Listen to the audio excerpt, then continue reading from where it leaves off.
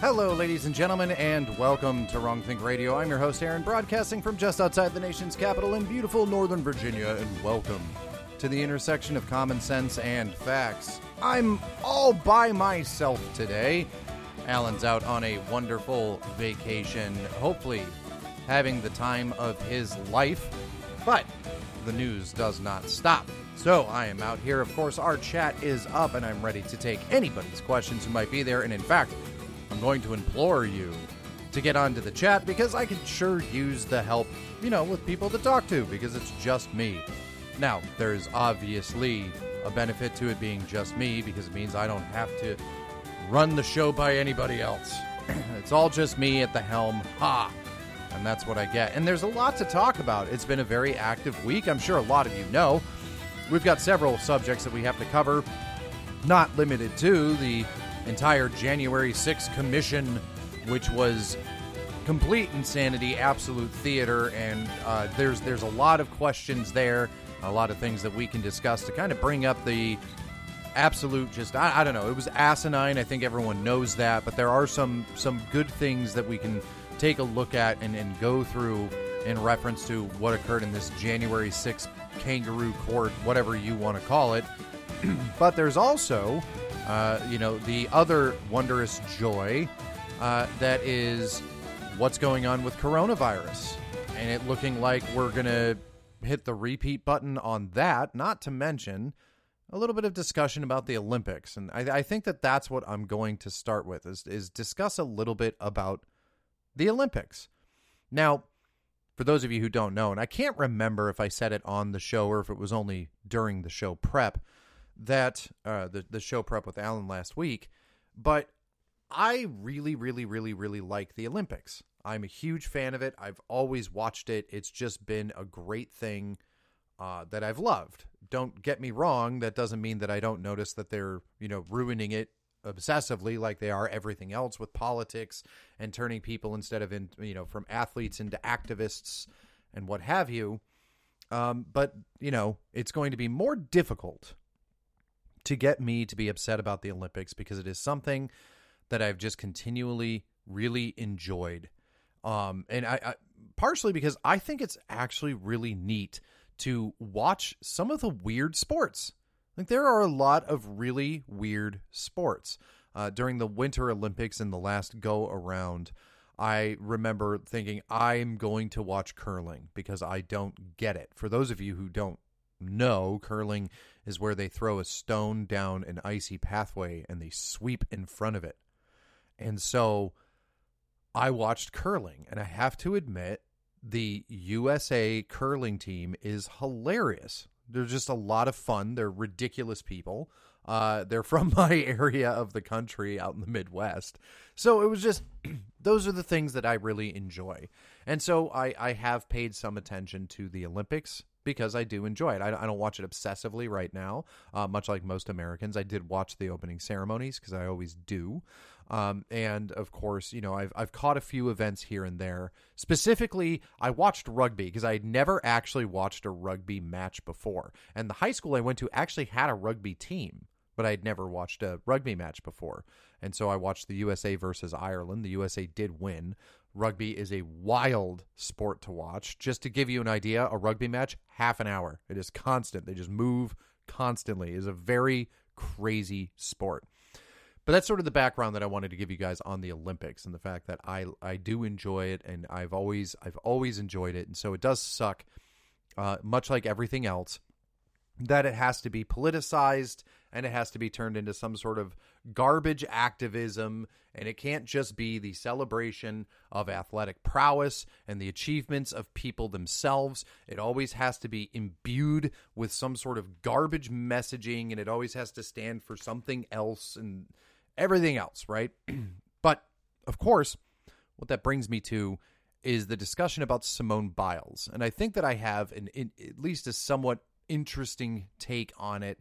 I get it. There's always this obsession with wanting to jump on every news story, and people need to make, their statements and what have you. But the point is that Simone Biles dropped out of some of the Olympic events, and it looks like she's going to be dropping out of other Olympic events.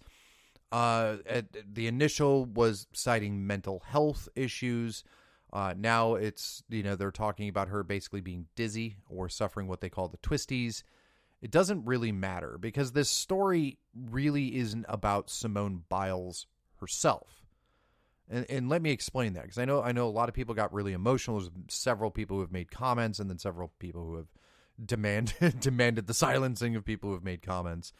But I think this gives us a really good perspective of where we're actually at when it comes to discussions because of how politicized everything is, right? So Simone Biles decided that she was going to withdraw from certain competitions. What that does in reality is it means that Simone Biles is not going to medal.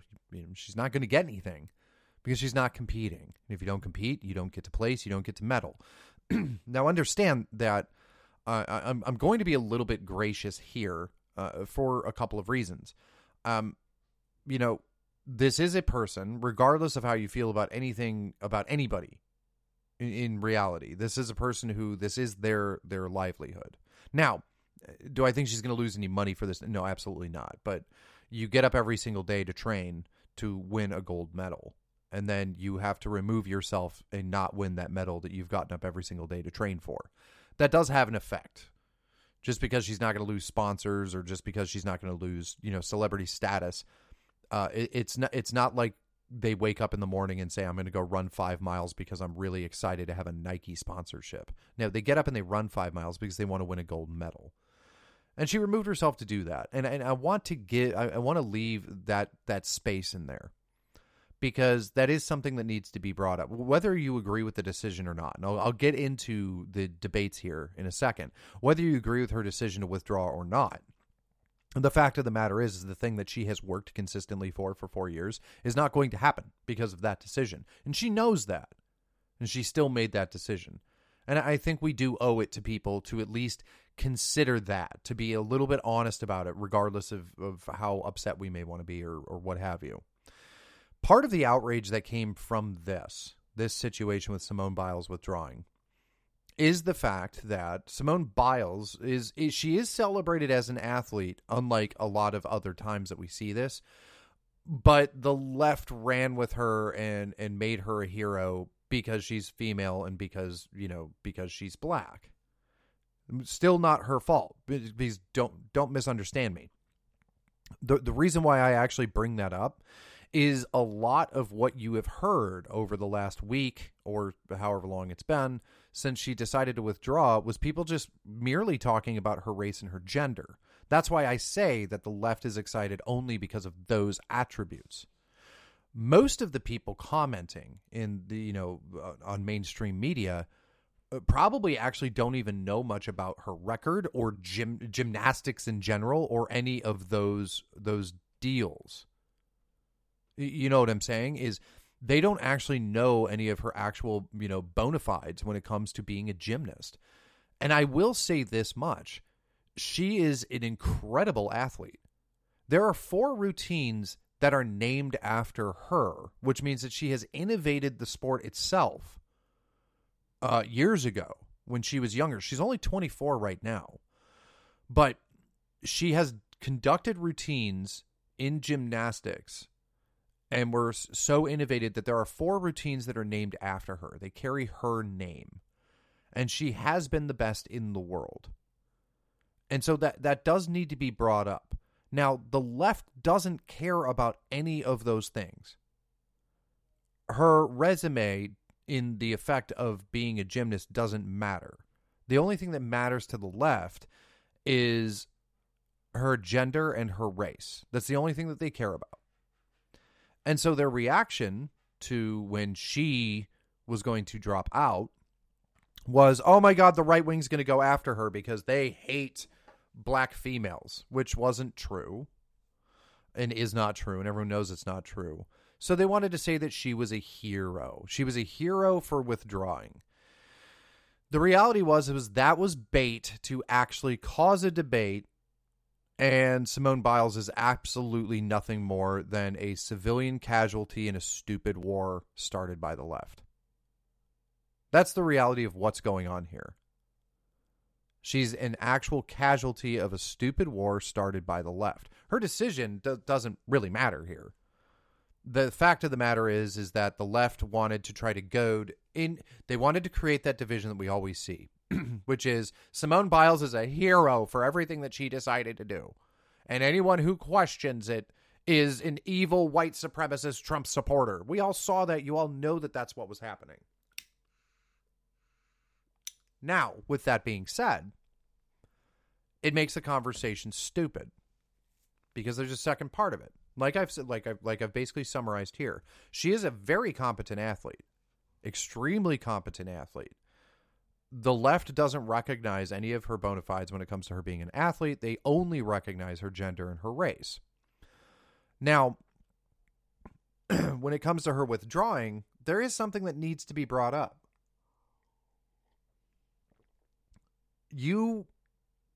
When you become a celebrity, when you thrust yourself out there in the political view, especially in athletics, and once again, this statement is divorced from Simone Biles. The person who has not talked a lot in this situation is Simone Biles herself. This has all been conjecture from left-wing, media types claiming, this person and that person is evil and terrible and whatever for attacking the great hero that is Simone Biles. Simone Biles is just not really prevalent unless, correct me if I'm mistaken, I have not seen a lot of statements from her herself. So this is a whole bunch of white knighting nonsense. So I want to make sure to point that out. But when you're an athlete, there's always going to be the haters, as they say. And so when they act like that's something special, it's a unique situation to me. That's how I know that this is manufactured. That's how I know that the people that are weaponizing this entire news story are doing so from a different place that is completely divorced from the situation itself. Because, for example, people know about football, right? Football players and what have you. There are people who, just as a fun example, there are people who absolutely detest the fact that Aaron Rodgers has a pulse. Aaron Rodgers is the quarterback, or at least was. I don't pay that close attention to football, but he was the quarterback of the Green Bay Packers. Well, if you're a Minnesota Vikings fan, you hate that Aaron Rodgers exists as a human being because he's the quarterback of your rival team. This is just drawn off of what naturally comes out of athletics. It's like our little excuse to go to war in our living rooms. So that's what happens. And you're always going to have the haters. So why is it in gymnastics, specifically with this story, with the USA team, why is it suddenly shocking that people don't like a decision that's made by an athlete, even though we see people hating decisions made by athletes all the time? Give me 1 second. Sorry for a little bit of radio silence.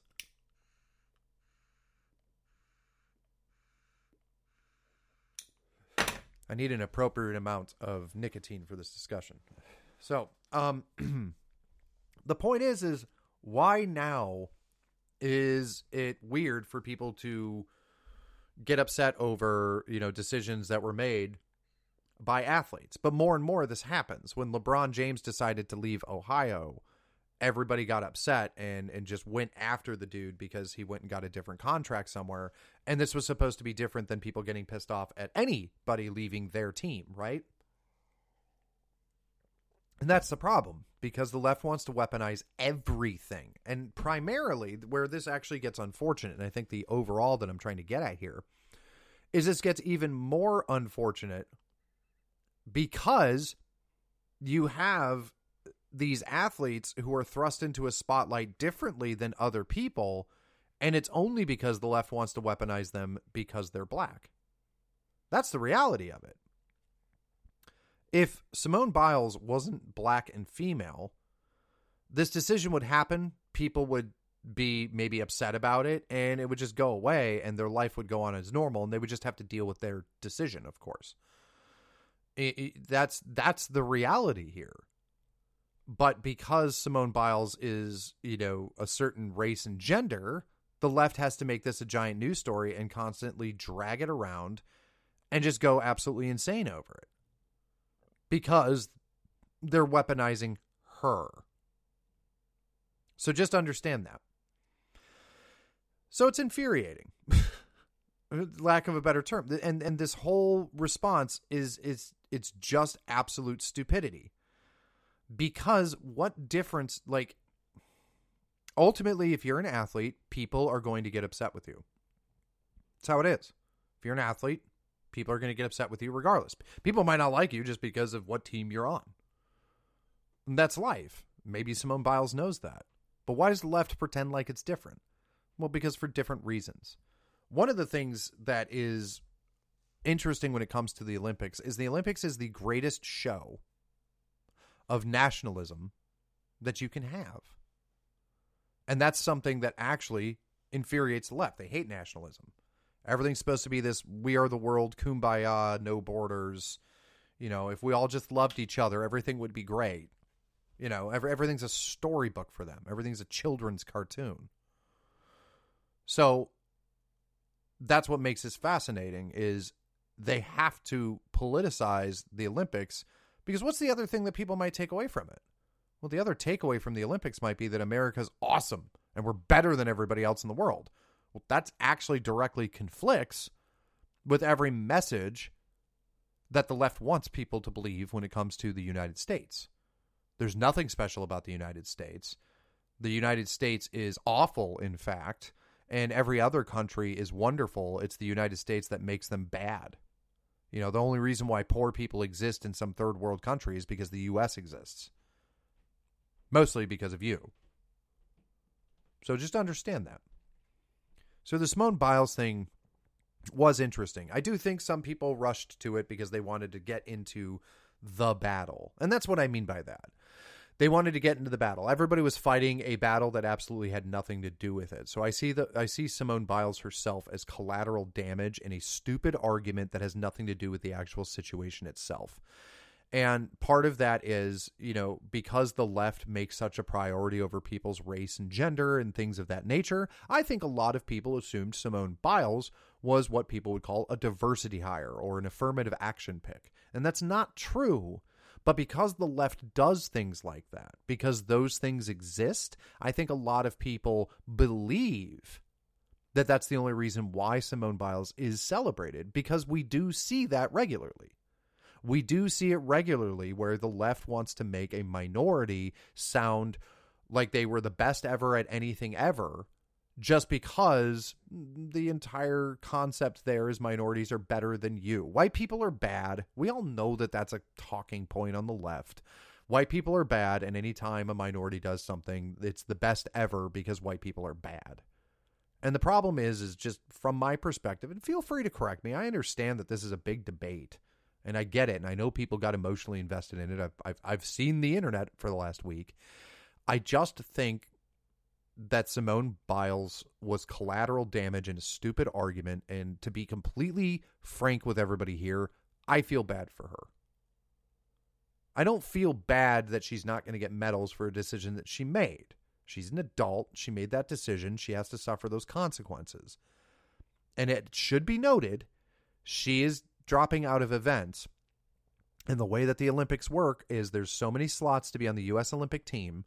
So the fact that Simone Biles, though she has all of that credibility and everything else that's going there, there is a, you know, I don't know the exact numbers. So this is just me theoretical numbers here. But let's say that there's 5 slots on the USA Olympic team. Well, those 5 slots go to the top 5 girls, right? In the USA women's gymnastics team. So those 5 slots go to those 5 girls. Well, there's a 6th girl who didn't get to go. And now that Simone Biles isn't competing, I wonder how that 6th girl feels. Because the reason why Simone Biles was going to go was because she was more likely to win gold. And then she voluntarily removed herself from competing in that event. Well, what happened? How does girl number 6 feel, who didn't get to go to the Olympics and would not have withdrawn? She may not have gotten gold, but she would have at least competed. And that is part of the reason why there is some upset and some ire when it comes to athletics. That is something that needs to be noted. She did take a slot from somebody who may not have withdrawn. Sometimes these things happen. You know, it's just like somebody who gets onto, you know, a football team and maybe gets injured halfway through the season. You know, we can look at that in a similar sense, but that does need to be noted there. especially if there isn't like a real medical reason. If it's I couldn't handle the stress and the pressure. Well, okay. Maybe girl number 6 could have. And that's really all, that as far as Simone Biles' actual responsibility, that's it. I do legitimately feel bad for the girl because I bet that was not an easy decision to make. And I think that it's being weaponized, not through any fault of hers, by the left to just try to keep the race baity nonsense narrative going. But what do you guys think? Let me know in the comments. Post your ideas on that. How do you feel about the Simone Biles situation?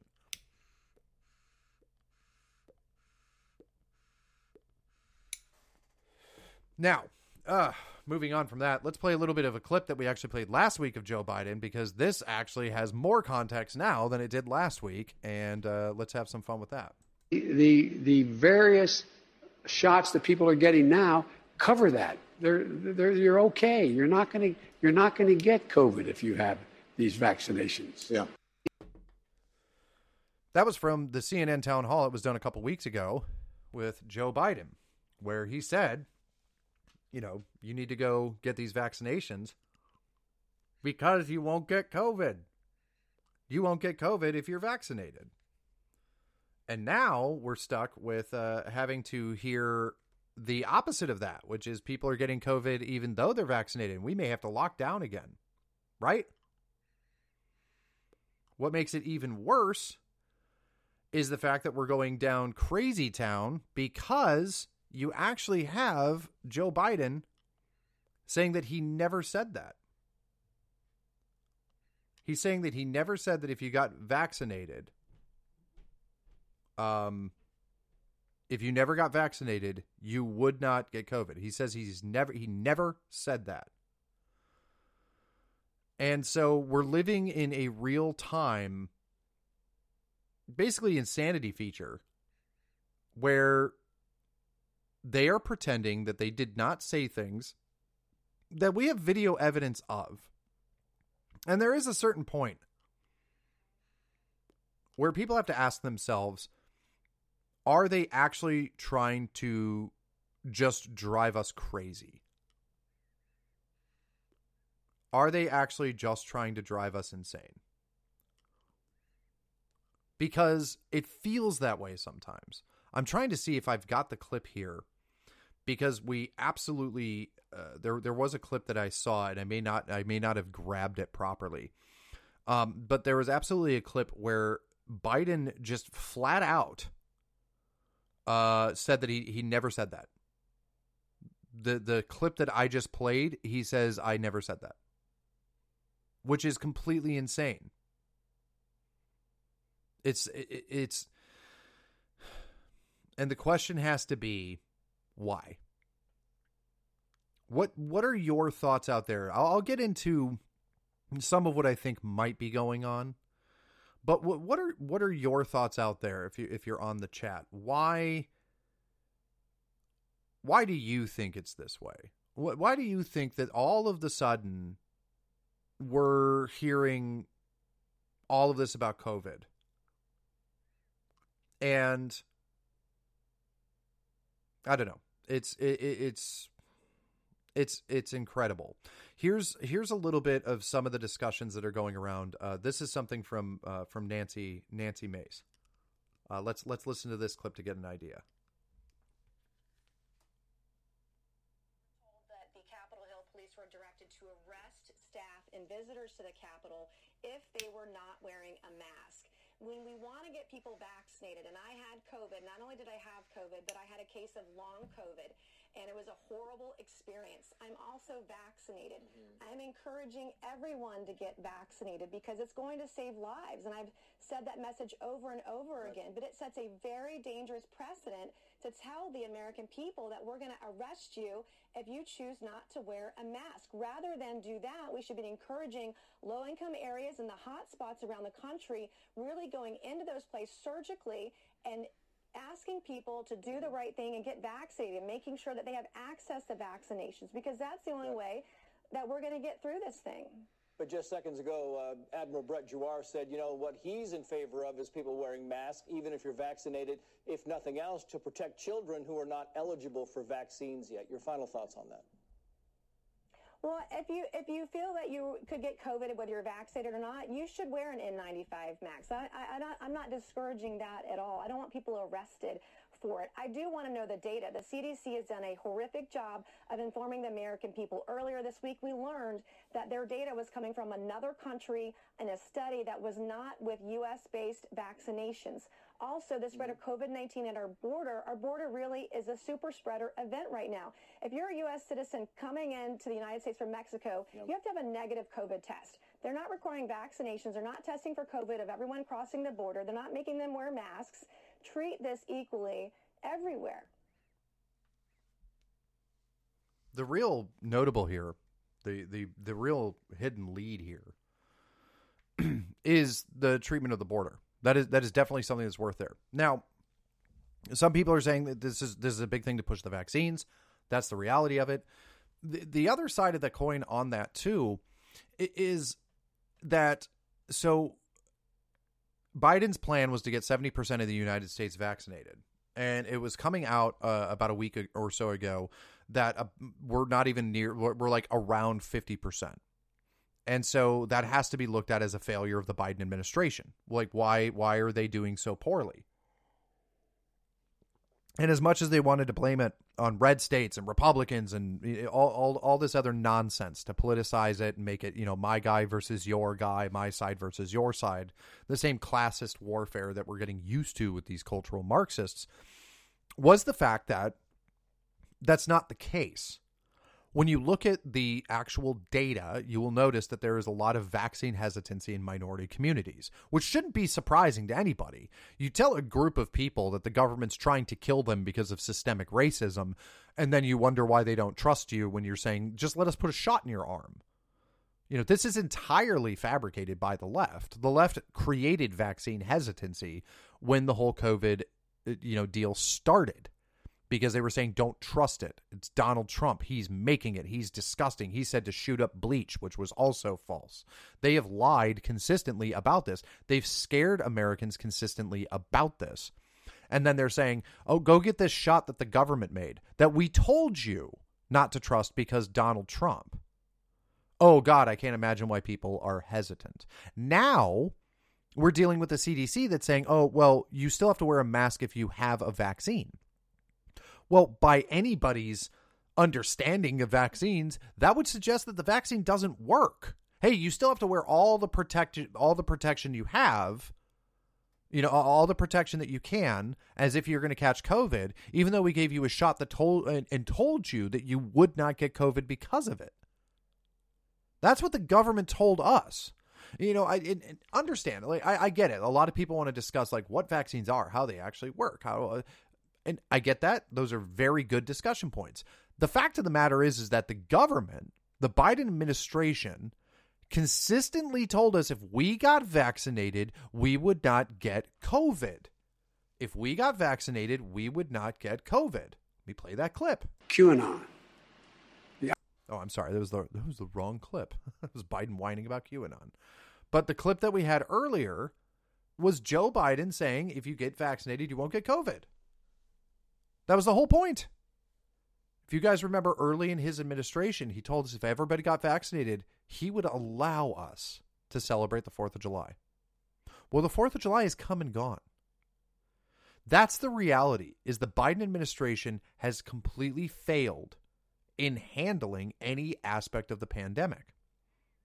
They told people if they got vaccinated, they wouldn't get coronavirus. Now people are getting coronavirus, supposedly. Supposedly.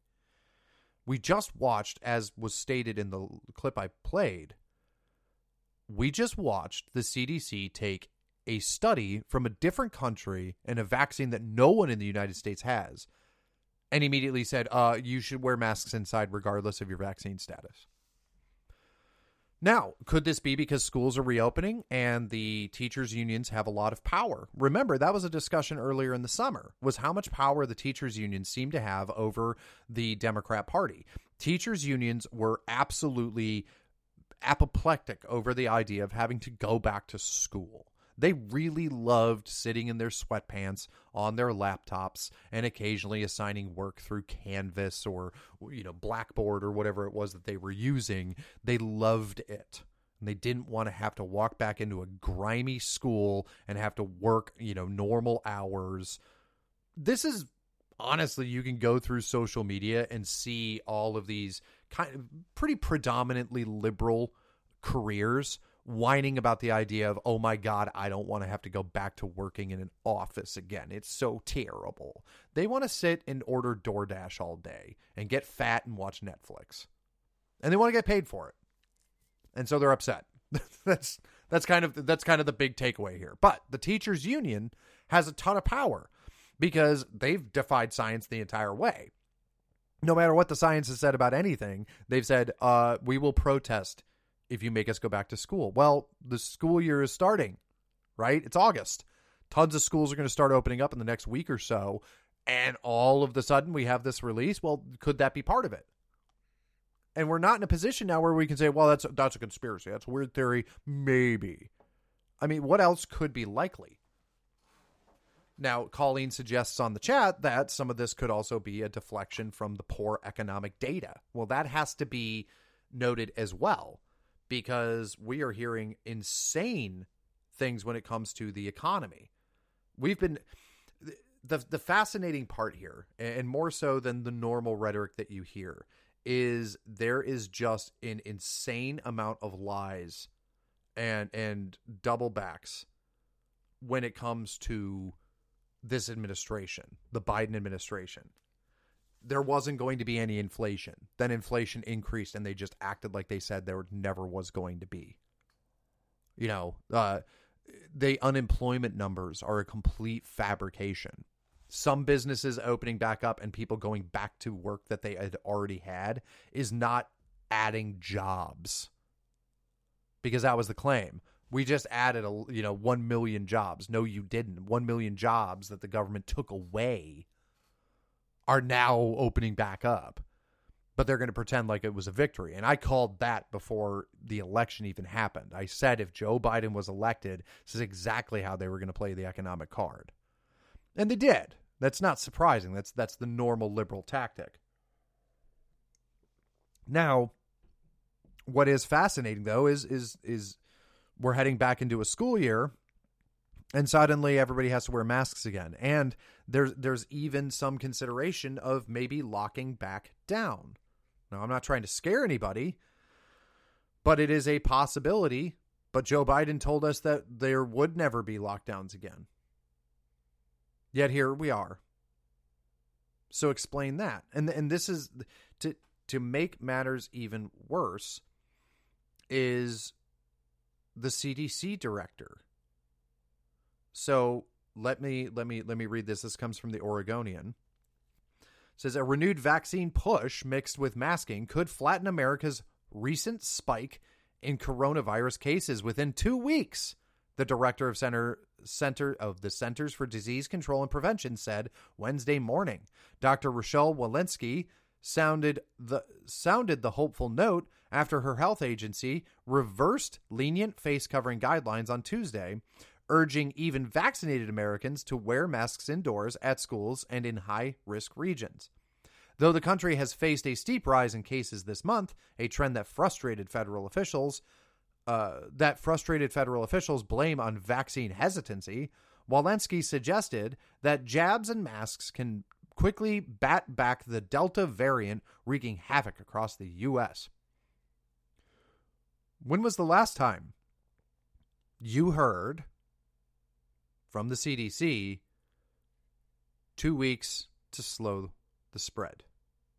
Well, the last time we heard that was over a year ago. We are over a year into the 2 weeks to slow the spread. And they're telling us, don't worry, guys, if we only do this for a couple of weeks, it'll all go away. Obviously, there's a reason why nobody trusts that. And this is kind of the larger point here. The politicization of so many things, to include places like the Centers for Disease Control and science itself is the reason why people don't trust it. What's great about how all of this is going down is it is proving to people, your regular Americans who may have been told that all, that all of these right-wingers are a bunch of crackpot conspiracy theorists with their tinfoil hats in their bunkers because they question the science, because they act like everything's political. But it is. Consistently, we are being proven right. There's a lot of jokes going around. We talked about it last week as well, which is how often has the conspiracy theory been proven true? Like, we have to stop calling them conspiracy theories, and instead we have to start calling them spoiler alerts because they've consistently been proven true. It used to be, what's funny is the timeline was about 6 months for the conspiracy theory to be proven true, and it's now about 6 weeks, maybe 6 days, sometimes 6 hours, it would appear. Because consistently we are proven correct. And even in the government itself, they are just, they're not even taking most of this serious, which is something else that we had pointed out in the past. But this is some audio. Hopefully it translates well. But this is some audio. It was a little fun video that Marjorie Taylor Greene made to highlight the insanity that is the government's own handling of these vaccine regulations.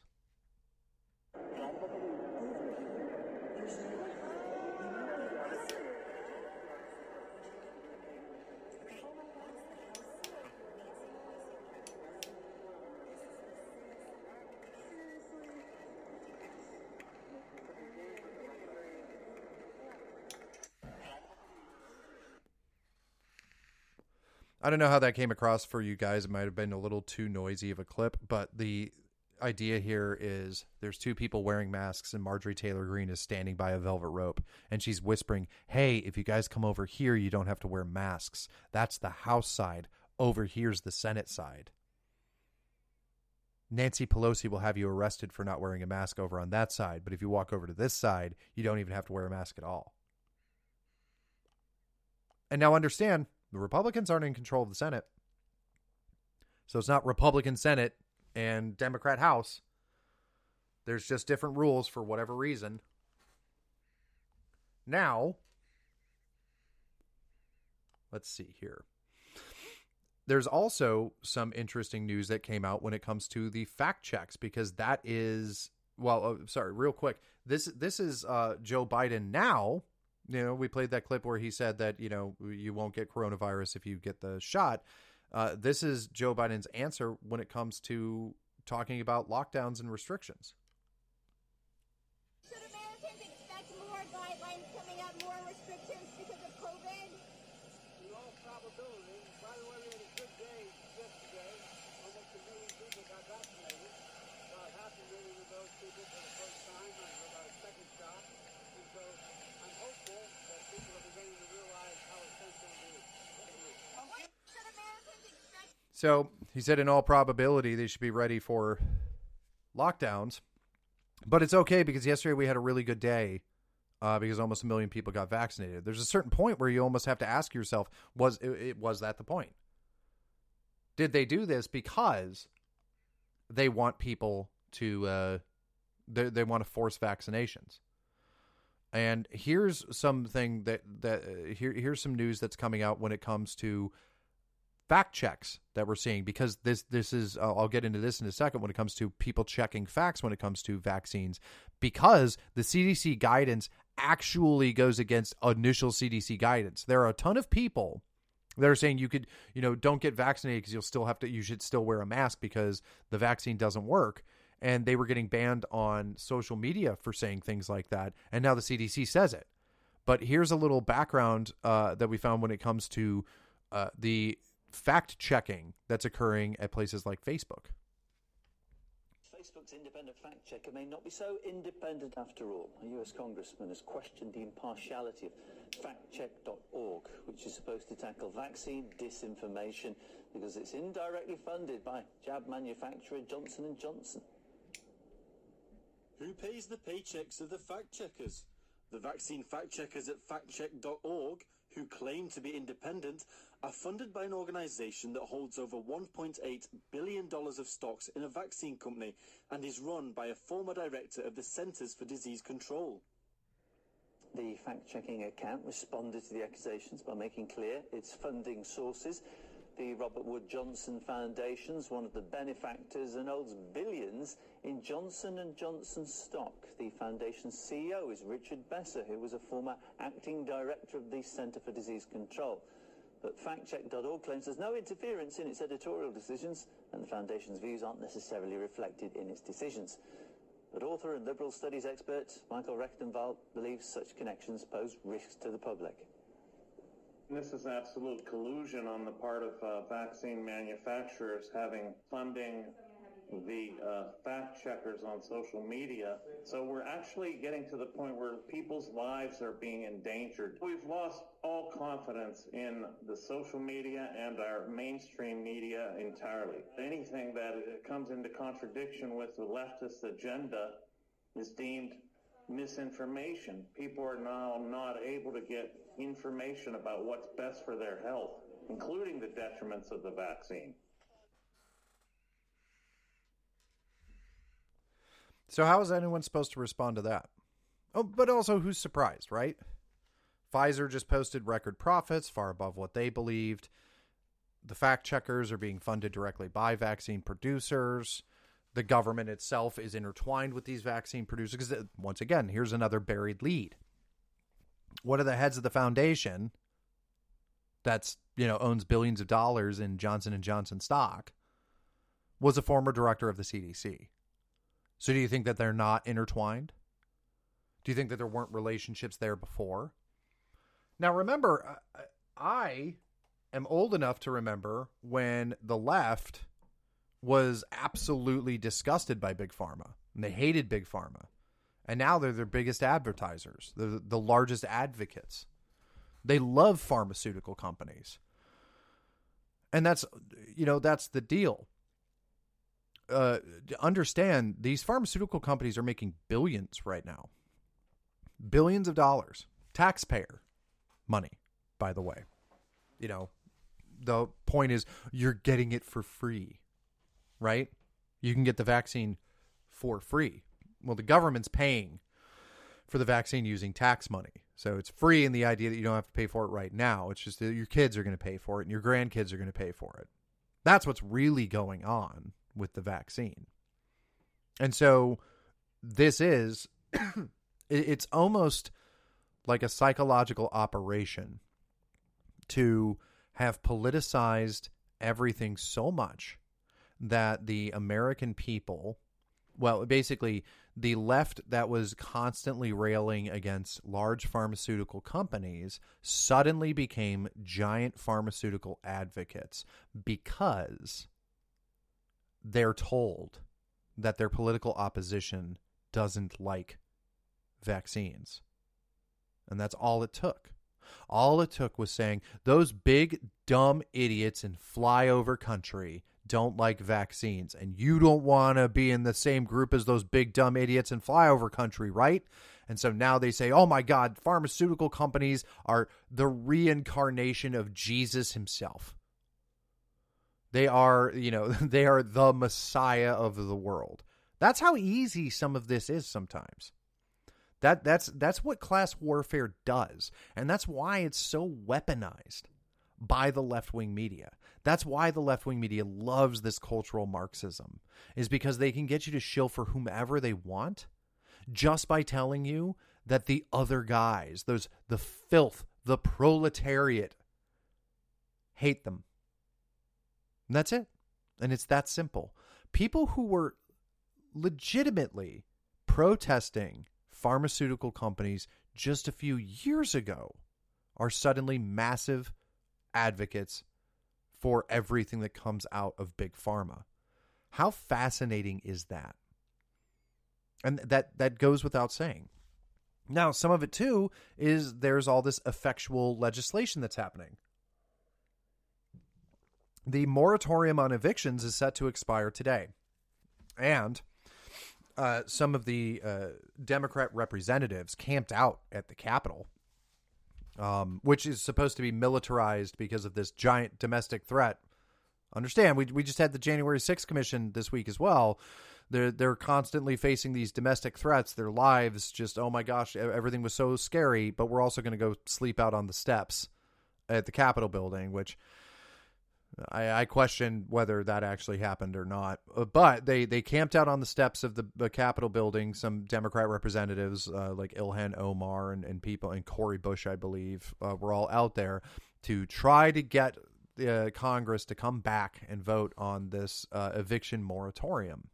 And what that was is if you're a landlord, the government said that you cannot evict residents during this coronavirus pandemic.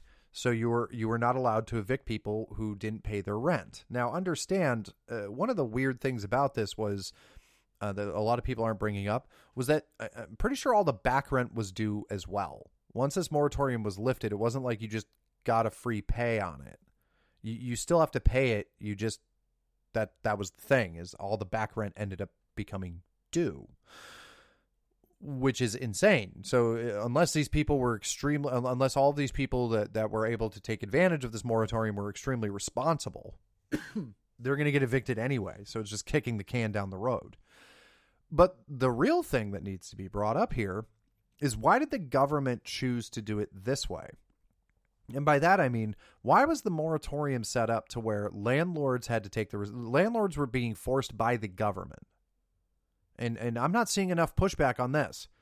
Because, I'm constantly told by conservatives that the government's not supposed to be involved in business, and that's why, Twitter can just continue to affect elections and lie to people and push Democrat propaganda and purposefully silence anybody who goes against the left. I'm told that we can't do anything about that because free market, independent business, the government can't get involved. Government can't tell businesses what to do. Except for when the government literally tells businesses what to do by saying that they cannot, that a landlord can't evict people who don't pay their rent. So I'm not sure where the Republican Party was on that, because it happened and then it still happened. And in fact, I think Brett Kavanaugh is one of the justices of the Supreme Court that ensured that could continue to happen. So a lot of good that did. Once again, it's just empty rhetoric. Once again, these principles that conservatives tell me are dear and I need to be protected were only ever used to hurt us. Hooray. Not that I'm a landlord. I'm just saying it's really hard sell when we're constantly told that these things are unconstitutional or what have you, and then they still happen. But point is, why did the government go and say that landlords had to incur the financial hardship? Why not banks? How come the government didn't just go to these large banks that have deeper pockets? Now, understand, I get the conservative principle of not wanting the government involved in industry and in the economy. I totally understand that. But they've involved themselves, and it was even, it was even held up by a conservative Supreme Court justice, supposedly conservative. So, okay, well, they're involved. Well, how come they didn't just say, okay, well, banks can't leverage against mortgages if you're a landlord? Why didn't the banks have to take up that responsibility? Why does the individual landlord have to do it? Banks have far more of an ability to take up that financial burden for a short period of time than landlords do. But they don't want to go after the banks because the banks fund them. That's how you know that so much of this is an oligarchy. That's also how you know that so much of this is not actually a free market. That so much has been corrupted by the administrative state that you can't really call it a free market. That's the problem here. Is they're not going to go after the banks. The banks could handle this. The reality is that we shouldn't have any of these things happening. We shouldn't be paying people to stay at home. We shouldn't be paying people to be locked down. We shouldn't be paying people to keep going along with all of this dumb government tyranny, because the minute you take those things away, the minute you stop giving people enhanced unemployment benefits, the minute you stop giving payment protection to employers who were forced to be closed down by the government, the minute you stop giving renters eviction moratoriums because the government has closed down their places of work and things of that nature, all of a sudden, the American people will stop the government from being tyrannical with mask mandates and controlling the economy and locking things down and telling their kids that they can't go to school because the teachers union doesn't want to. All of these programs, all of these gimmies that the government has created are all there to keep the American people from pushing back. These tax credits that the government is handing out to people are payments to keep people from protesting. They're payments to keep people from revolting. If you look at Europe, it is a madhouse. There are massive protests in France against vaccine passports. And they're coming here. We've been saying it for months. The left has claimed it was a conspiracy theory, but they're coming here. There is now a demand for things like vaccine passports. There is now a demand for people to have to prove vaccination status to go to work, prove vaccination status to fly. There was actually a joke that was put out by Donald Trump Jr. where he joked about people showing their vaccines, showing that they were vaccinated to be able to vote. And it was a joke about how showing an ID to vote was racist, but he got a bunch of people on the left, and I think it's called like Vax the Vote or Vax to Vote, saying that you only vaccinated people should be allowed to vote and they should have to show proof of vaccine. Which just shows just how hilarious all of this is. It's racist if you need to get an ID to vote, but you should have to show your vaccine status to be able to vote. That's hilarious. Now, what would make it go away is if you found out that the majority of people who aren't getting vaccinated are African American and Latino. Then they would turn around on it. Then they would immediately be against it. And that's how you know it's all a farce. All of this vaccine stuff is an absolute farce. It's control. And I want to try to explain it deeper than that because I think it, there's a lot that we can go into that's much better. But ultimately what it comes down to is it's a farce. And everyone knows it. Now, what is funny is that the Biden administration has reached out to news outlets about their, quote, irresponsible coverage regarding the Delta variant. This actually comes out from Mediaite. It says, Mediaite has learned that President Joe Biden's administration is reaching out to news outlets to get them to dial back their overheated and irresponsible coverage of the Delta COVID variant, which they believe is being done for eyeballs at the expense of the crucial vaccine effort. Several news outlets have already faced stiff public backlash over reckless framing of things like the number of breakthrough COVID cases, which is vanishingly small as a percentage of vaccinated people, the susceptibility of vaccinated people to the Delta variant, which is very, very low, and the rate at which vaccinated people can transmit the variant. That coverage has not escaped the notice of the Biden White House. The pushback from the White House has included this all caps correction to the New York Times from the coronavirus team communications staffer Ben Wakana saying vaccinated people do not transmit the virus at the same rate as unvaccinated people. And if you fail to include that context, you're doing it wrong. Two Biden officials spoke to CNN's Oliver Darcy about the issue. One of whom told the CNN reporter that the media's coverage doesn't match the moment. It has been hyperbolic and frankly irresponsible in a way that hardens vaccine hesitancy. The biggest problem we have is unvaccinated people getting and spreading the virus. Darcy also reports that the White House is reaching out to news organizations to get them to dial back the coverage. So suddenly it's okay for the White House to tell the media what they can and can't report and how they can and cannot report it.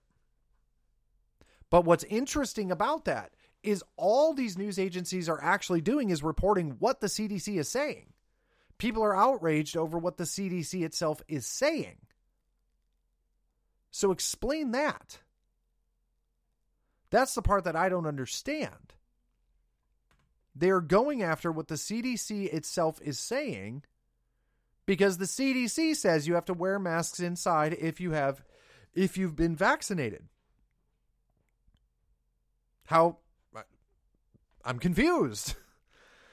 Maybe the Biden administration needs to be talking to their own Centers for Disease Control because they're the ones who created all of this.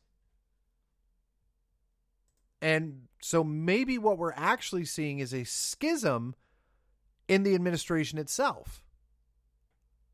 Maybe that's what's happening. Maybe the Biden White House is too focused on wanting to claim a victory, and then there are leftist groups that are seeing their power slip out of their fingers. Perhaps that's what's going on. But who knows? Now, speaking of bids for power, we would be remiss if we didn't bring up some of the things that were, going on with the January 6th commission, because that's the next power grab. All of this seems to be a giant power grab. And, I'm sorry. Actually, there is one more clip that I want to play, which is the one of the White House press folk. I guess is the best way. It's the White House Principal Deputy Secretary Karine Jean-Pierre, or maybe it's Jean-Pierre, trying to respond to an NBC reporter of all people. So not even somebody from the right, but an NBC reporter. This is the kind of insanity that we're seeing from this schism. This is also in terms of getting information out. Like, why are the doctors not here in the briefing room to take our questions? Why have we not had a COVID briefing?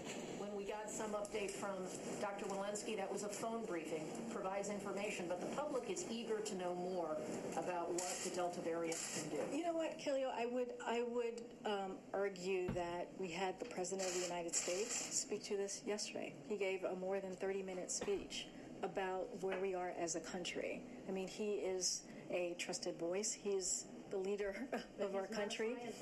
No, but we heard from him, right? We heard from the president yesterday. We heard from the president about the Delta variant and vaccinations in general the day before yesterday when he was in Pennsylvania, when he was supposed to talk about Buy American, which he did, but he led off talking about the vaccinations. We have had our doctors on your networks, on many of the networks that are here, talking, probably all of them, talking about the Delta variant all throughout these last couple of days. So they have been out there, they have been talking about it, and we heard directly from Dr. Lewinsky herself. So this is something that we're going to continue to do. We're going to continue to make sure that we communicate directly with the American people and also work hand in hand with local governments. And what's fascinating about that is, we heard from Biden, and he's a trusted voice. He's the leader of our country. So was Donald Trump. So was Donald Trump when he talked about hydroxychloroquine, when he talked about the therapeutics. He was also the leader of the country. And according to the Deputy Assistant Press Secretary, that makes him a trusted voice. But he wasn't then. It hasn't been that long. It hasn't been that long since you were told not to trust him, that he was just some idiot. He wasn't a doctor. He's not a scientist. And so maybe what we're actually seeing here now is the left is going insane because they're not actually sure which rhetoric thing they're supposed to carry. We were told only to listen to scientists, but you're not putting scientists in front of us to ask questions. Oh, well, it's okay. You can trust Biden, but he's not a scientist and you told us not to. You told us not to listen to politicians. You told us not to listen to the President of the United States. What do we do now?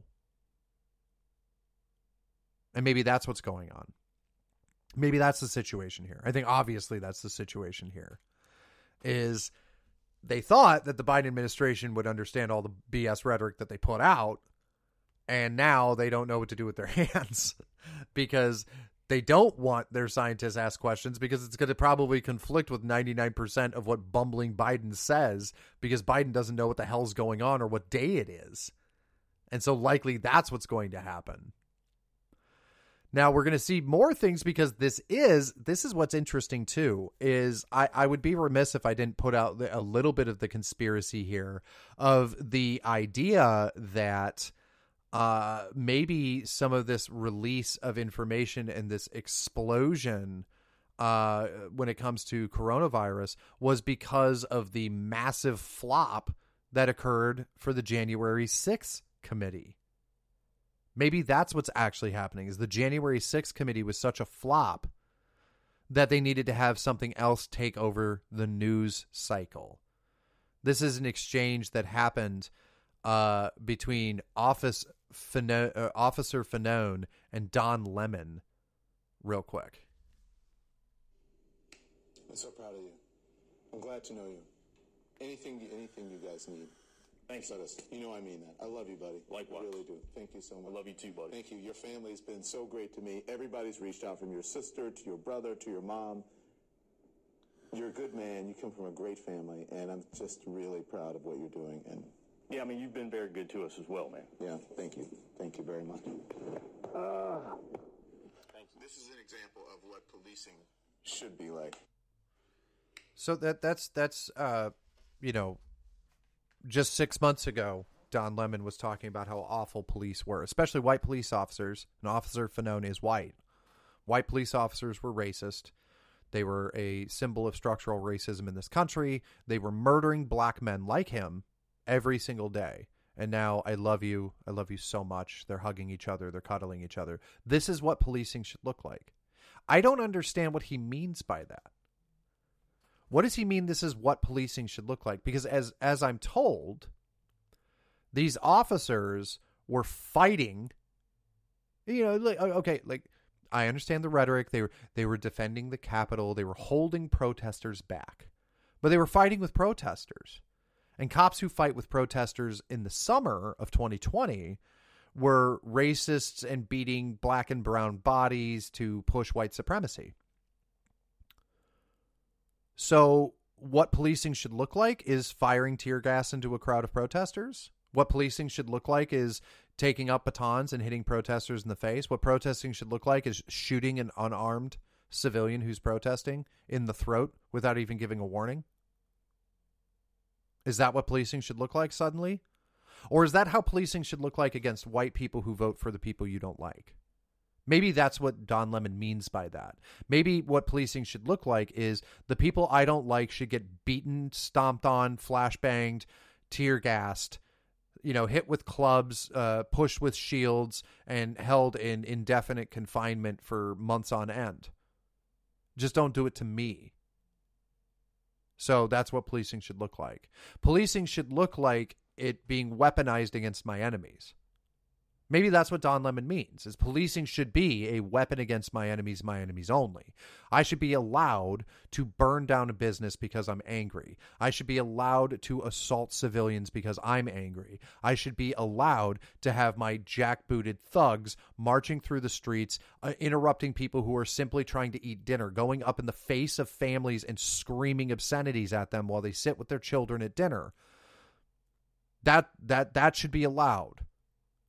But all of these disgusting regular Americans who don't live in the high rise of New York City should be kicked in the throat, punched down onto the ground, stomped upon, and arrested. That's what policing should look like. That seems to be the message. Now, a couple of things focusing on that is, number one, suddenly the left wing is super pro-police with this January 6th committee, or commission, this January 6th commission. Suddenly, the left is pro-police, which is reason number one why you know that this is complete garbage. There's not an American out there that isn't looking at this and going like, okay, like I'm amazed that I don't see neck braces everywhere because the left is trying to handle the whiplash because you're not supposed to hate cops anymore. You're suddenly supposed to love cops, and anybody who questions them is the devil, is a domestic terrorist. But why these officers? Sorry. This is a question that I have not really seen asked. Why these officers? So understand, this is a commission that was put together by the House of Representatives. So it's a commission to, quote, get to the truth of what occurred on January 6th. Now, understand that for those of you who remember General Honore, he was the guy that Nancy Pelosi hired to conduct an investigation shortly after January 6th. He's the, U.S. Army general who's a raving lunatic leftist and a massive conspiracy theorist. But he was supposed to figure out what occurred on January 6th, and what he came back with and went to several news agencies about. General Honore claimed that the police went along with the protesters. They were supporting the protesters. Just think about that for a second. That at that time, it was Nancy Pelosi's guy said that they were working with the protesters, the police. They were on the side of the police. Does that make sense? So just understand. So Russell Honore was House Speaker Nancy Pelosi's named. He was named to head the security review of the U.S. Capitol. Said that he believes Capitol Police and the House Senate Sergeants at Arms were complicit in the January 6th riot. What changed? Why did that suddenly change? Does anybody know? Now, let me see if I can pull up the clip that actually shows that. Let's see here. Sorry, it's a pain in the butt. This thing's being rough, but we will find it. But Honore said that they were complicit. And then all of a sudden that went away. I don't understand how that just disappeared, but nobody needs to answer that. How fascinating is that? So just understand some of this, because it is notable, because some of the Capitol Police officers could be reacting to the idea that they are basically bending the knee as much as possible to keep themselves from getting blamed for it, to keep themselves from getting in any trouble. That is a notable there as well, is that, they're trying to keep their own head down and not get blamed for these things. So I don't know. I mean, that's something that needs to be brought up. So let's see. I've got a oh Jesus. I'm trying to find the actual There's so many clips of this guy and his bad takes. It's actually hard to find now. Point is, you guys heard it.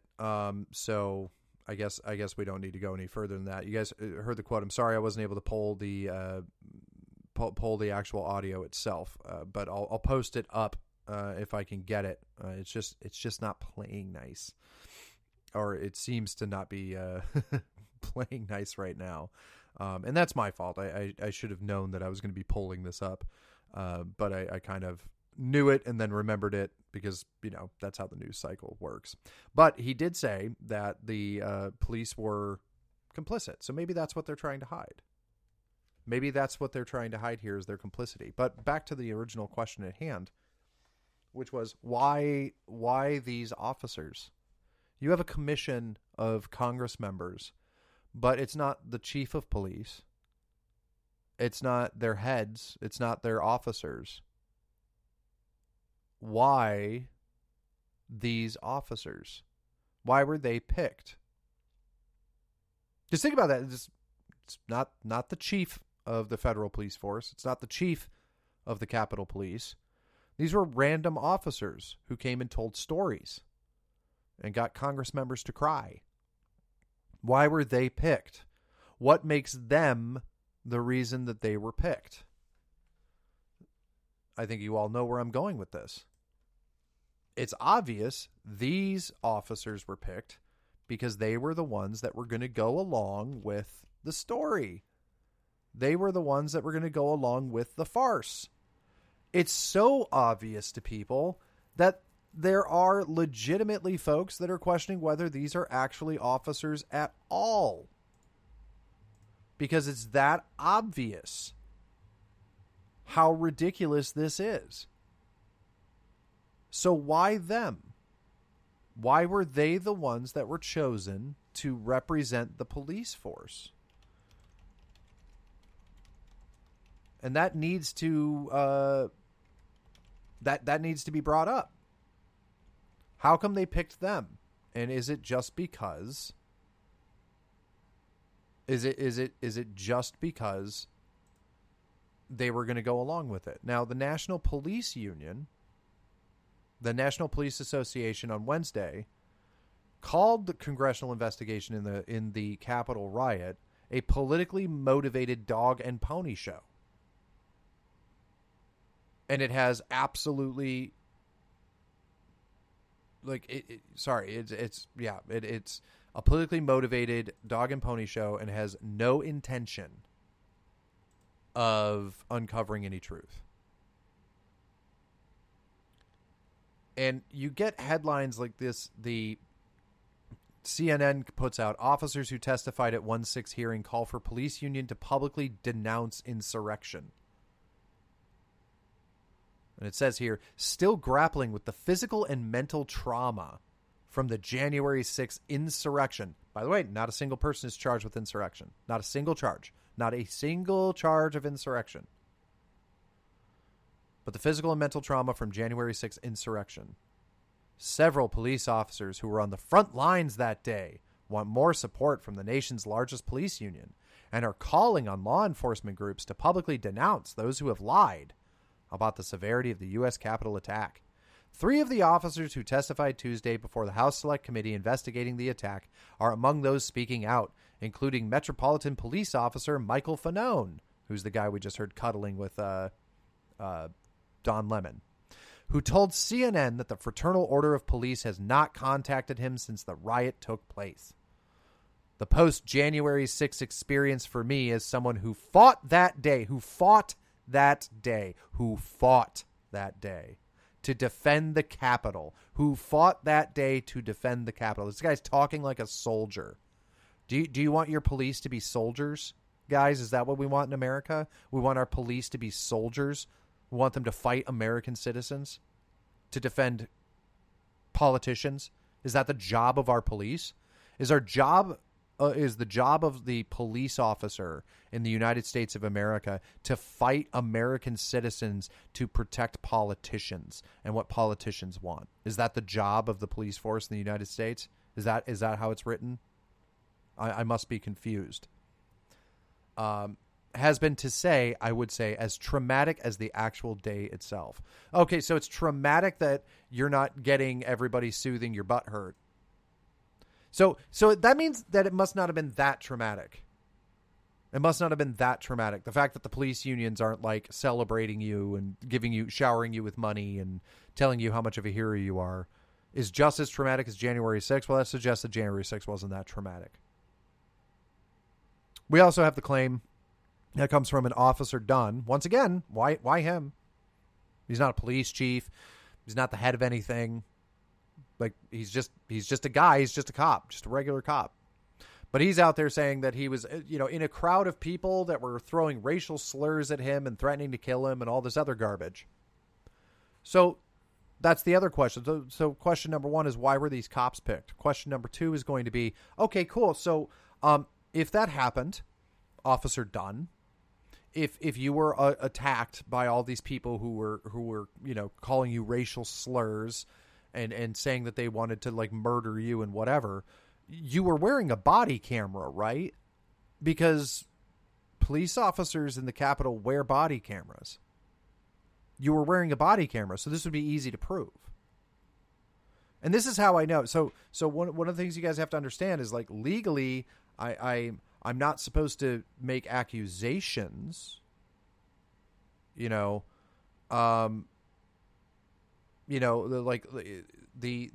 not supposed to make accusations that things are false or that somebody lied. We're not supposed to be able to do that. Well, only against the left. Like, you can say it all day, every day against the right. But, okay, if this is true, these are the things that lead me to believe that this is untrue. These are the things that lead me to believe that what Officer Dunn said is untrue, that he was surrounded by people that were screaming racial slurs at him and threatening to murder him and whatever the hell else. The things that lead me to believe that that is an untrue statement are, number one, you would have body camera footage of that. If you weren't wearing a body camera, then if we were really getting to the truth of what happened on January 6th, the next question would have to be, why were you not wearing your body camera that day? And who ordered you to not wear that body camera? And why did that person make that decision for you to not wear your body camera? We do know for a fact that Mayor Muriel Bowser, the mayor of Washington, D.C., refused any federal assistance in protecting the Capitol prior to January 6th. There's a memo that she put out. It's a tweet that she still is yet to have deleted. That shows that she is saying we are not going to let the feds come in here. So remember, that was a bad thing. Bringing federal agents in to help bolster police or the National Guard was a big, bad racism. Understand that. That was a big, bad racism. You couldn't do that. So, okay, where's the body camera footage? Well, we know that he couldn't have been wearing a body camera, or that he doesn't have the body camera footage. The reason why we know that, well, one is this likely did not happen at all. We know because to believe that this happened, to believe that this occurred, but us to have not heard about it, is to believe that nobody wanted to make $1 million. That nobody wanted to make the easiest $1 million they've ever made. That anyone's ever made. Let me explain. Tons of people have video of what was going on in the Capitol. There's hours, hundreds of hours of video of what happened at the Capitol. People had phones out. People were recording everywhere. There's also security footage everywhere. And like I said, police body camera footage everywhere.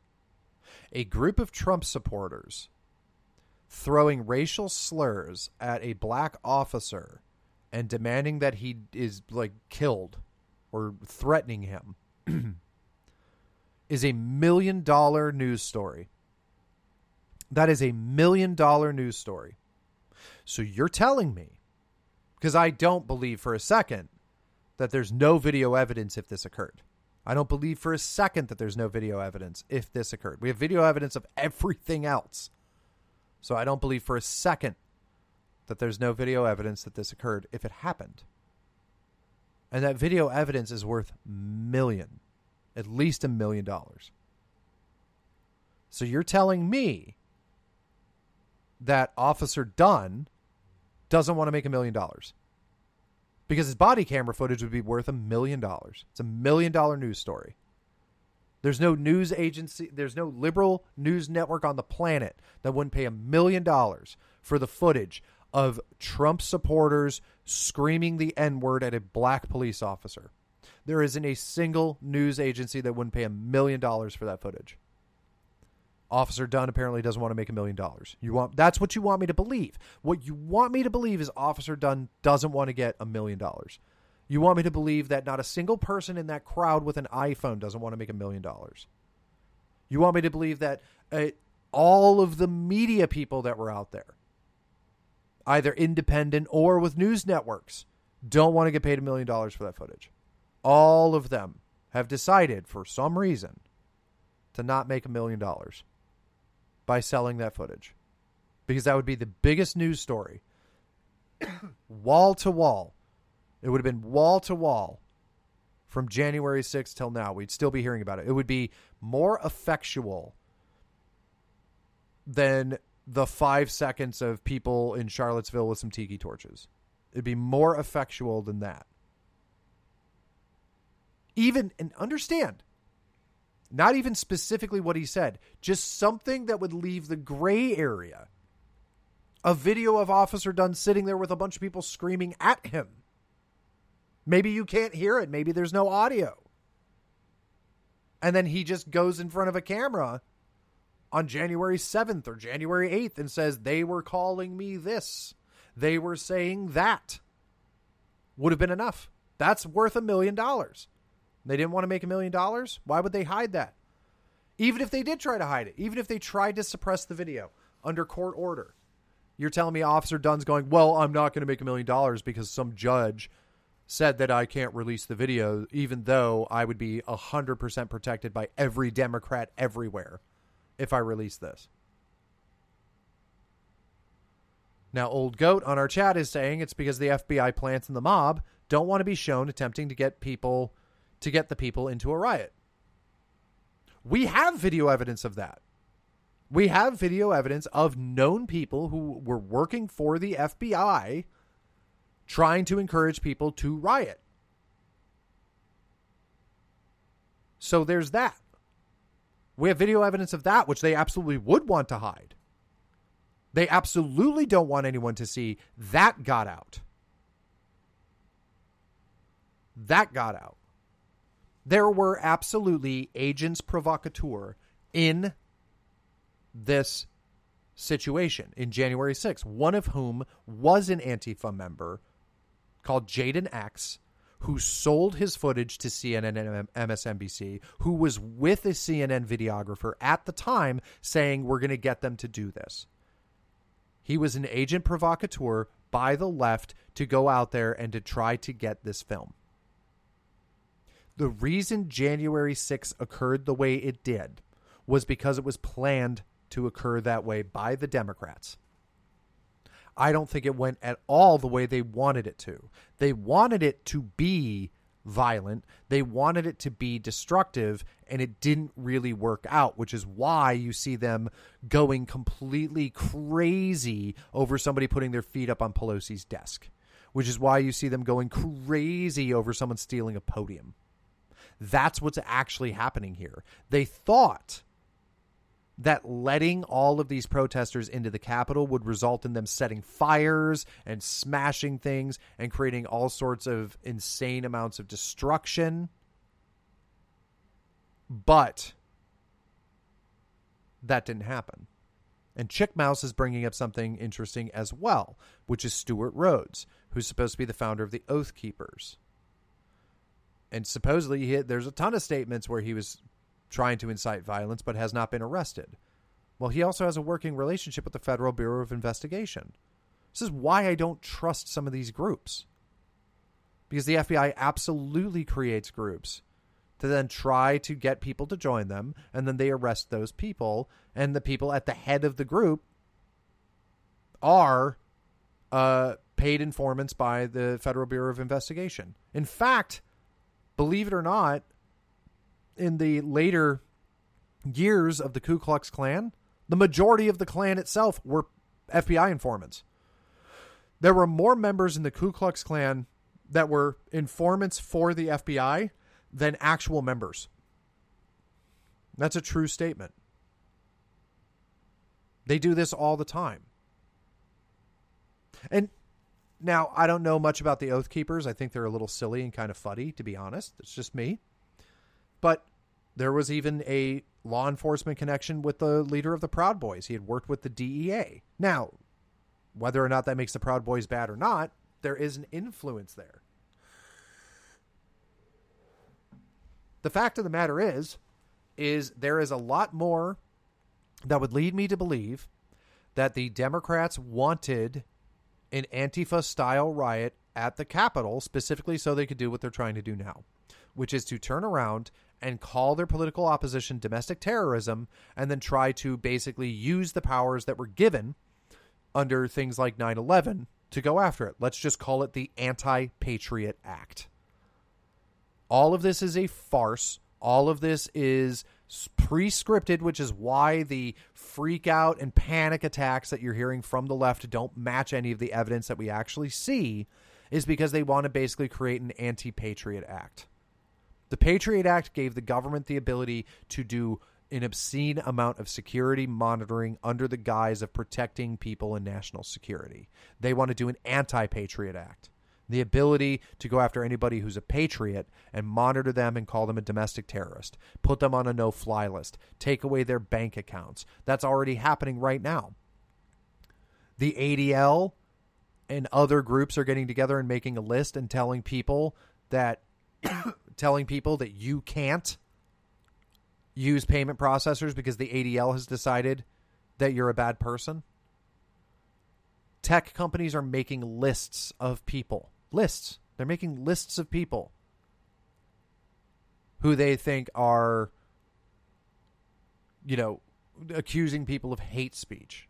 Now, understand, these are groups, groups like the ADL consider anybody who goes against liberal orthodoxy as being a domestic terrorist, as being violent. They literally call the Pulse nightclub shooting a right-wing attack. A guy who screamed for ISIS, they want you to think that that's like your everyday run-of-the-mill Trump supporter. They call it an anti-LGBTQ attack instead of calling it Islamic terrorism. That's the kind of thing that you expect from the ADL. They probably didn't even code Keith Hodges. And that's the other thing. Is a lot of this is to make you feel like you're going crazy. Because just remember, this was the greatest attack against our democracy since the Civil War. Some boomers showing up and yelling things outside the Capitol building and then wandering through and taking selfies was the greatest attack against democracy since the Civil War. But a Bernie Sanders volunteer trying to assassinate congressmen while screaming, "This is for healthcare." Keith Hodgkinson, 2017. At the congressional baseball practice. That wasn't even called domestic terrorism. In fact, it wasn't until just before this commission, just before the January 6th commission, at the pressure of Republicans in the Senate, the FBI did not code the attack by Keith Hodgkinson attempting to assassinate Republican congressman in a targeted assassination. He asked what party affiliation they were right before he went in and started shooting at them. They've just now coded that as domestic terrorism. The reason why, if they had called it domestic terrorism before, it would have made Trump look good. So they didn't. That's what needs to be done. I believe that the Democrat Party is basically trying to create what I'm going to call the Anti-Patriot Act. They want the ability to use the security state, to use the national security apparatus to target their political enemies and put them in jail and call them domestic terrorists. They want to make it impossible for you to disagree with the party. And this is just part of it. Now, don't misunderstand me. I don't think America's buying it. I really, truly don't think America's buying it. And I'm going to say it because this whole weird, crazy nonsense with the CDC, I think was because the January 6th commission was a flop. I think people saw Adam Kinzinger crying and Adam Schiff crying. I think people saw it and went, okay, this is a clown show. I'm not doing it. I don't think they gained anything from it, and so they had to get it out of the news cycle. For something that's supposed to be as big as the January 6th commission is, for something as big as the January 6th commission is supposed to be, it dropped out of the news awfully fast, and I think it's because people saw it as the farce that it was. 100%. And that's why now the CDC is saying crazy things about COVID. I think it's because they basically had an oh shit moment, and they needed something that was going to take the headlines even more. And I think that that's what's going on, which is also why the CDC guidance is conflicting with what the White House is saying. But we'll have to see. Now, I might do some more shows throughout the week because I am cutting this one a little short, but that's just so I don't babble too much and take up y'all's time. But we will be around. Be sure to keep listening and go to subscribestar.com/WrongThinkRadio, where you can sponsor us for $3 a month. I'm Aaron from the East Coast, and this is Wrong Think Radio.